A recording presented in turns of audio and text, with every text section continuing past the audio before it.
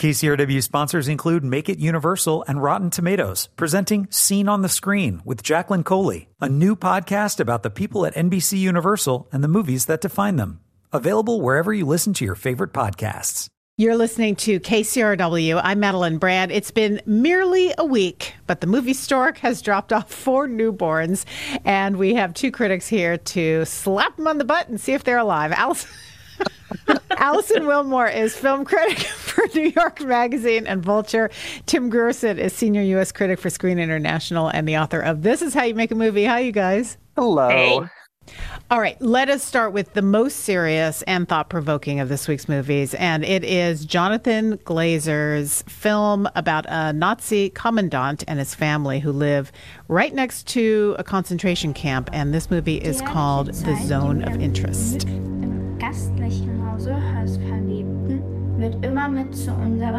Alison, in that clip, children are talking about the wonderful, heartfelt memories they made on a vacation at the house of the Commandant Rudolf Höss. And Höss, in real life, he was a commandant at Auschwitz. He introduced the gas Zyklon B into the gas chambers. Anyway, it seems like an interesting way to approach the Holocaust in a movie. What is this film about? Well, I do think it is one of the best movies of the year, but it is also an incredibly difficult movie to watch, which I think is unsurprising, and not necessarily for the reasons you might expect. You know, The Zone of Interest never goes into Auschwitz to kind of show us what's happening there. Instead, we just hear it because the camp is like literally backing onto the garden of this dream house that, you know, these 2 characters have built for themselves. And so as they go about their day-to-day lives, you hear these terrible things coming from across the fence that no one seems to acknowledge. It is just a movie about the banality of evil. Sure, you've got, you know, these 2 people going about their marriage and their lives, but it is also about this kind of compartmentalization that is so outlandish that even other people who come to visit, you know, struggle with it. You know, I think it's easy for us sometimes to think of kind of historical atrocities as distant and unimaginable. And instead, it really grounds it in these like petty little ambitions and bourgeois aspirations of these characters' lives in a way that is really remarkable. And Tim, Sandra Hüller, the actress who plays the wife of Rudolf Höss, is getting a lot of praise for another role that she was in recently, a French film, Anatomy of a Fall. Tell us about her and her role in this movie. Yes, and both films actually premiered at Cannes. Anatomy of a Fall won the Palme d'Or. The Zone of Interest got the Grand Prix, which is essentially second prize at the festival. She's remarkable in both. She plays a woman who essentially is disappointed in her husband because he is going to be transferred to another department, essentially, and they're going to have to move. And she doesn't want to move because she likes their house so much. This is not a question of a woman who has any sort of moral problem with what her husband does for a living. Her unhappiness in the film is, well, we've built this beautiful house and I've made this great garden for myself. Can't you talk to Hitler? Maybe you can talk to Hitler and you can stay here. It's not a movie that's very violent or graphic. It's more about creating a sense of how do we all compartmentalize and rationalize the things that we do. This family is the worst example of that, but I think we all do these things in our lives. The movie, I think, also calls into question how we also do that in our own lives.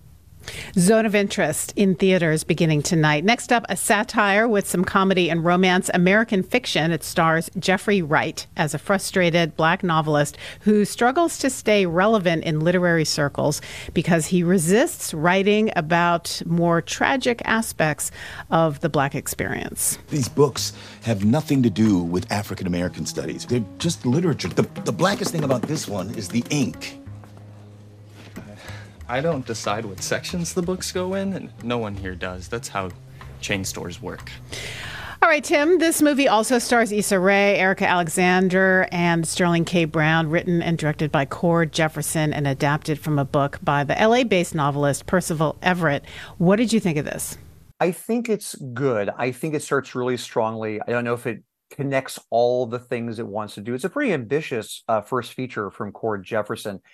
there are two things going on sort of simultaneously. One is that Jeffrey Wright's character, Monk, who is a successful novelist, but has been frustrated recently in his career because his recent books have been rejected because they're, in quotes, not Black enough, which really, really offends him because he feels like the books that are selling well are very exploitative and also sort of peddle a poverty porn depiction of a certain type of Black life. So to prove a point, he writes a novel that is the most offensive in that way in terms of the themes that bother him that other authors are more successful with.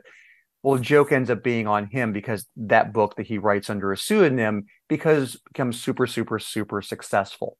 The other strand in this movie is that he goes back home to Boston to take care and to visit his mother, who is older and ailing. There's some sort of family issues that he has to deal with. And while he's back home, he meets one of his neighbors, played by Erica Alexander, and they begin a relationship. In some ways, I actually like the more domestic drama, romantic drama that develops once he gets back to Boston. Sterling K. Brown plays Jeffrey Wright, sort of estranged brother. They have a difficult relationship.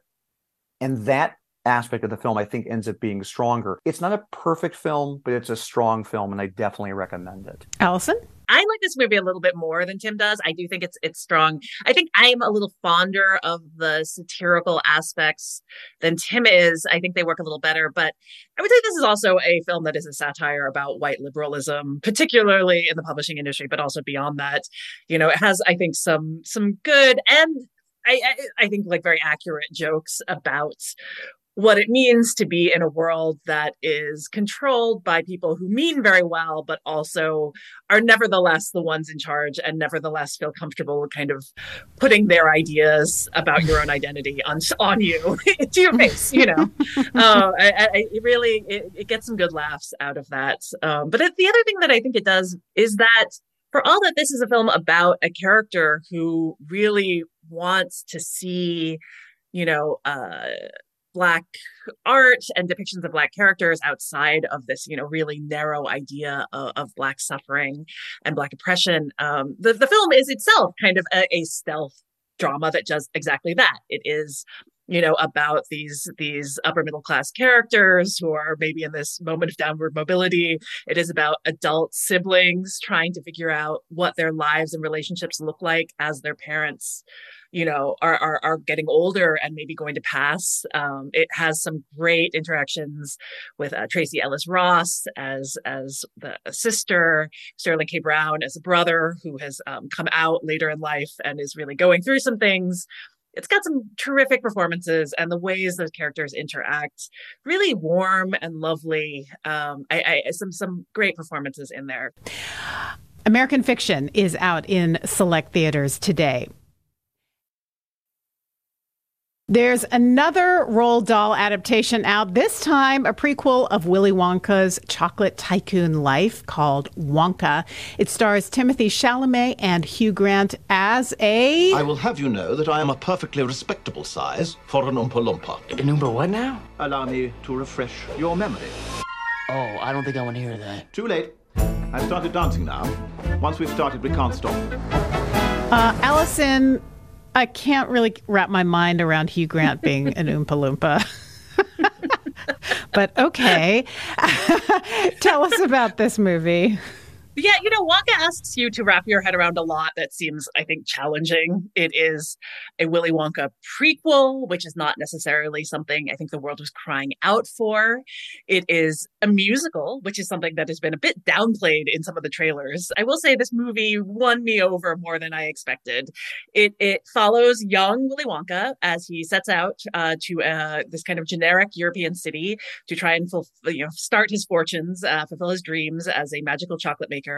And he instead runs afoul of a chocolate cartel made up of the three most powerful chocolatiers in town, and also ends up in this kind of indentured servitude run by this landlady who's running a scam, who is played by the great Olivia Colman, who's very funny in the movie. And so he ends up being forced to do laundry for a while, making some friends there, and eventually, of course, succeeding in selling magical chocolates to this town. I was mostly won over by the fact that this is a film that was directed by Paul King, who made the Paddington films, which are two films that are widely beloved, I think for good reason. It also has an incredible cast of character actors and comedians. Hugh Grant, in particular, I think is delightful as an Oompa Loompa, as improbable as that casting is. He's just so kind of grumpy and straight-faced. So I do think Timothée Chalamet is maybe the weakest part of the film, in that I feel like he can't quite commit to the abandon that is required of a fantasy musical. But that said, I enjoyed it a lot more than I expected to.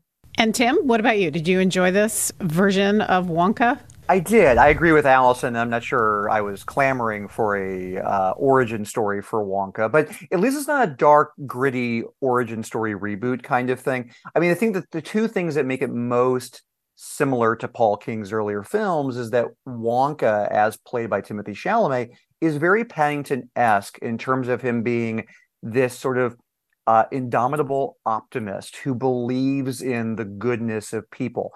And I like Chalamet in this. I think what's most interesting is that it is a film that essentially positions Wonka as the scrappy underdog with a dream going up against the mean, evil corporations that don't want Wonka muscling in on their chocolate territory. And yet this is a movie that comes out through Warner Brothers that wants to make a series of sequels from this. It's very much a movie that is about setting up a franchise, setting up a series. And there's something kind of cynical about that. But I think for the most part, Paul King gets around that by not making it as franchisey and prequel-y as these types of movies tend to be. All right. Wonka out in some theaters today, officially starting tomorrow. Finally, a familiar franchise back to remind you that all those Chick-fil-A and McDonald's nuggets come at a price. It's called Chicken Run, Dawn of the Nugget. There's something strange about this place. Behold, the dawn of the nugget. Last time we broke out of a chicken farm. Well, this time, we're breaking in. Tim, this is a sequel to the first Chicken Run from, 23 years ago, the year 2000. That was a huge hit. And how is this one, given that there was such a generational gap between the original and this, such a long time? It brings me no joy to say that I think this movie is not nearly as good as the first one. I find it kind of disappointing. I think that the jokes just aren't as consistently clever in this movie. I think the animation by Aardman, which I've always loved, their stop motion, handmade animation, is still very charming. But I just feel like the jokes, the premise, the idea of them breaking in to a factory farm to rescue Rocky's daughter, as opposed to the original film, which is sort of a spoof on like The Great Escape and those kind of POW war films. I thought that concept was more better executed in the first film. This one to me is a little more strained. It's just not as funny. It's not as clever. For me, it was kind of a disappointment. Oh, that's a disappointment. Allison, what did you think? I will agree it's not as good as the first one, but I still enjoyed it. I think even if you're running through some of the same gags as before, they're pretty good gags. I love the general kind of handcraftedness of this animation and just the wild Britishness of the kind of sensibility of Aardman. I do think that one thing that this film gets at that I appreciated is that it kind of tries to deal with what happens when you have a child who you're intent on giving her a safer, better life than the one you had, and how you kind of balance that with the fact that maybe you are then coddling sealing your child off from the world instead. And I think that the film engages with those ideas with Ginger and Rocky's daughter, Molly, in a way that I appreciated. But yeah, it kind of doesn't quite do the POW thing in the same way. It has a bit of like a dystopian sci-fi vibe in terms of this new chicken farm that maybe wasn't as charming. That said, I still loved seeing these characters. I love the design of the chickens. I love just the kind of texture of the clay and their little clay foreheads. Aardman never stop with the little clay foreheads. I love it. I'm just amazed at the technique and all of the work that goes into making a claymation movie when, computers could do it more easily, but there's something about the clay. Absolutely. It feels more alive. Yeah, exactly. Chicken Run, Dawn of the Nugget, streaming on Netflix beginning tomorrow. And that does it for this week's new releases. Alison Willmore is film critic for New York Magazine and Vulture. Tim Grierson, senior U.S. critic for Screen International and the author of the book, This Is How You Make a Movie. Thank you both. Thank you.